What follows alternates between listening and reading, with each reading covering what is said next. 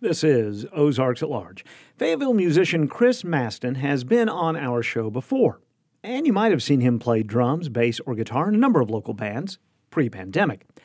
When he performs his own music, he does so under the stage name John Charles. Last month, he released the first album under that stage name, titled Around, after an incubation process that lasted a number of years. Mastin recently sat down with Ozarks at Large's Timothy Dennis inside the Harold and Blanchcock News Studio at KUAF to talk about the new album. What was the process like in putting this album together? You said it took 10 years? Well, it's not like I was working on it consistently. Right. 10 years of kind of being pretty lazy about it, to be honest. Okay. And doing other projects. But basically, I kind of had to use the technology I had. So I only had one microphone initially, so I'd have to record everything with just one mic at the houses and or apartments I lived in, and then try to EQ it, make it sound better later. And then, finish writing the songs too, which is easier said than done. And there are tons of just horrible versions of the songs too.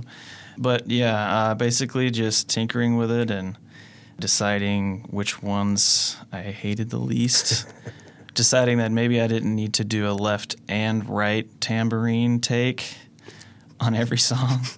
Or maybe I didn't need, 15 ahs in the background of the chorus. But, I needed like 10. What kind of sound were you going for? What style?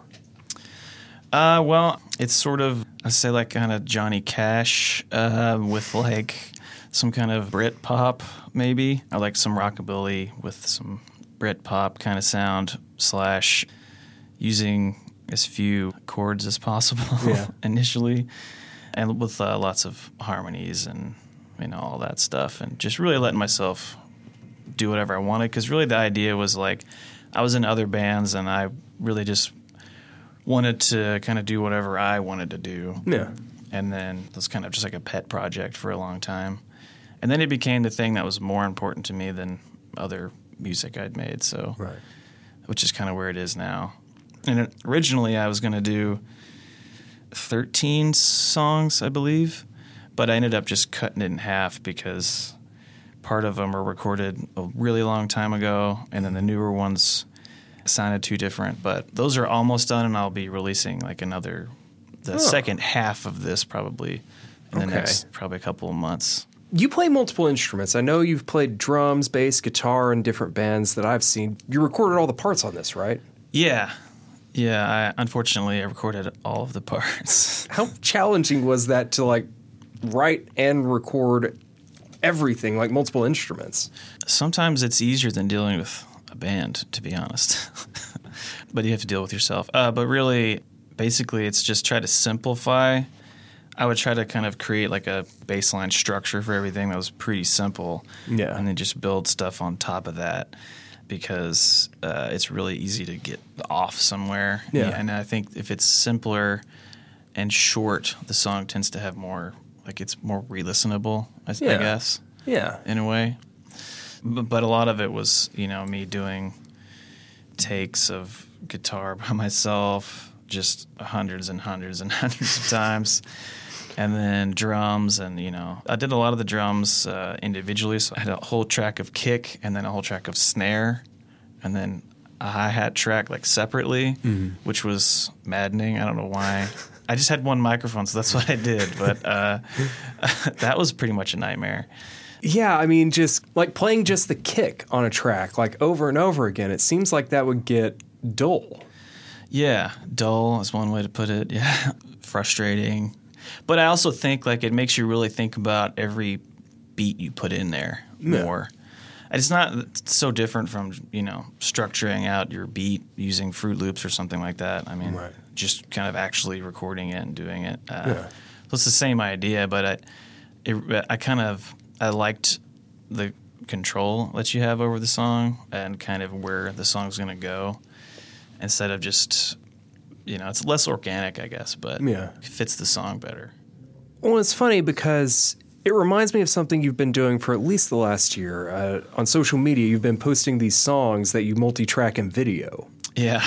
Yeah, it's exactly like that. So did that prepare you for putting the finishing touches on this? Well, I guess I just did what I did doing recordings. I just started doing that on video since we couldn't play music anywhere, and I was kind of bored and didn't want to be working on this thing I should have been trying to finish. And I wanted to make,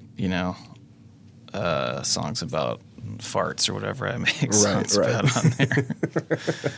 But essentially that's the same thing. And that's all, I have to do that kind of in my apartment, hoping that my neighbor doesn't hate me the whole time. It's always the challenge of music in an apartment. It sure is, yeah. And, I'm sorry to anyone who's ever had to live next to me. I apologize. What made you want to finally put out an album now?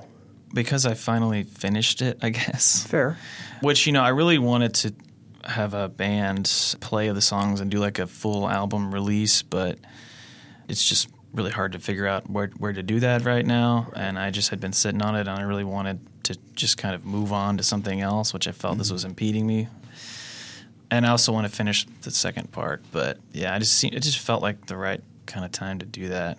And I've really only been playing shows like acoustically when I do that. So I'm trying to get a band together for whenever we can do that again. I don't know. I mean, I know there are shows happening, so I don't know. It's just the whole landscape's totally different than how I used to feel comfortable in it. So if you had to pick a track off of this album, not necessarily as a favorite, but one that you just really like and that you're not frustrated and tired of yet, what would it be?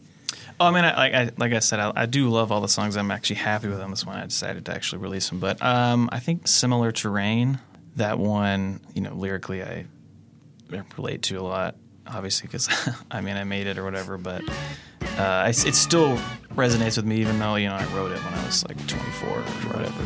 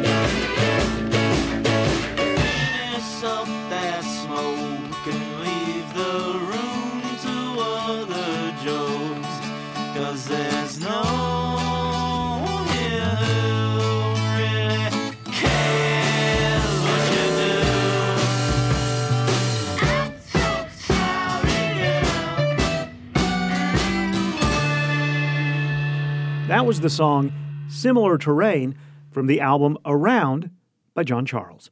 Kris Mastin spoke with Ozarks at Large's Timothy Dennis last month. You can find the album at johncharles1, that's the number 1, .bandcamp.com. johncharles1.bandcamp.com. This is Ozarks at Large.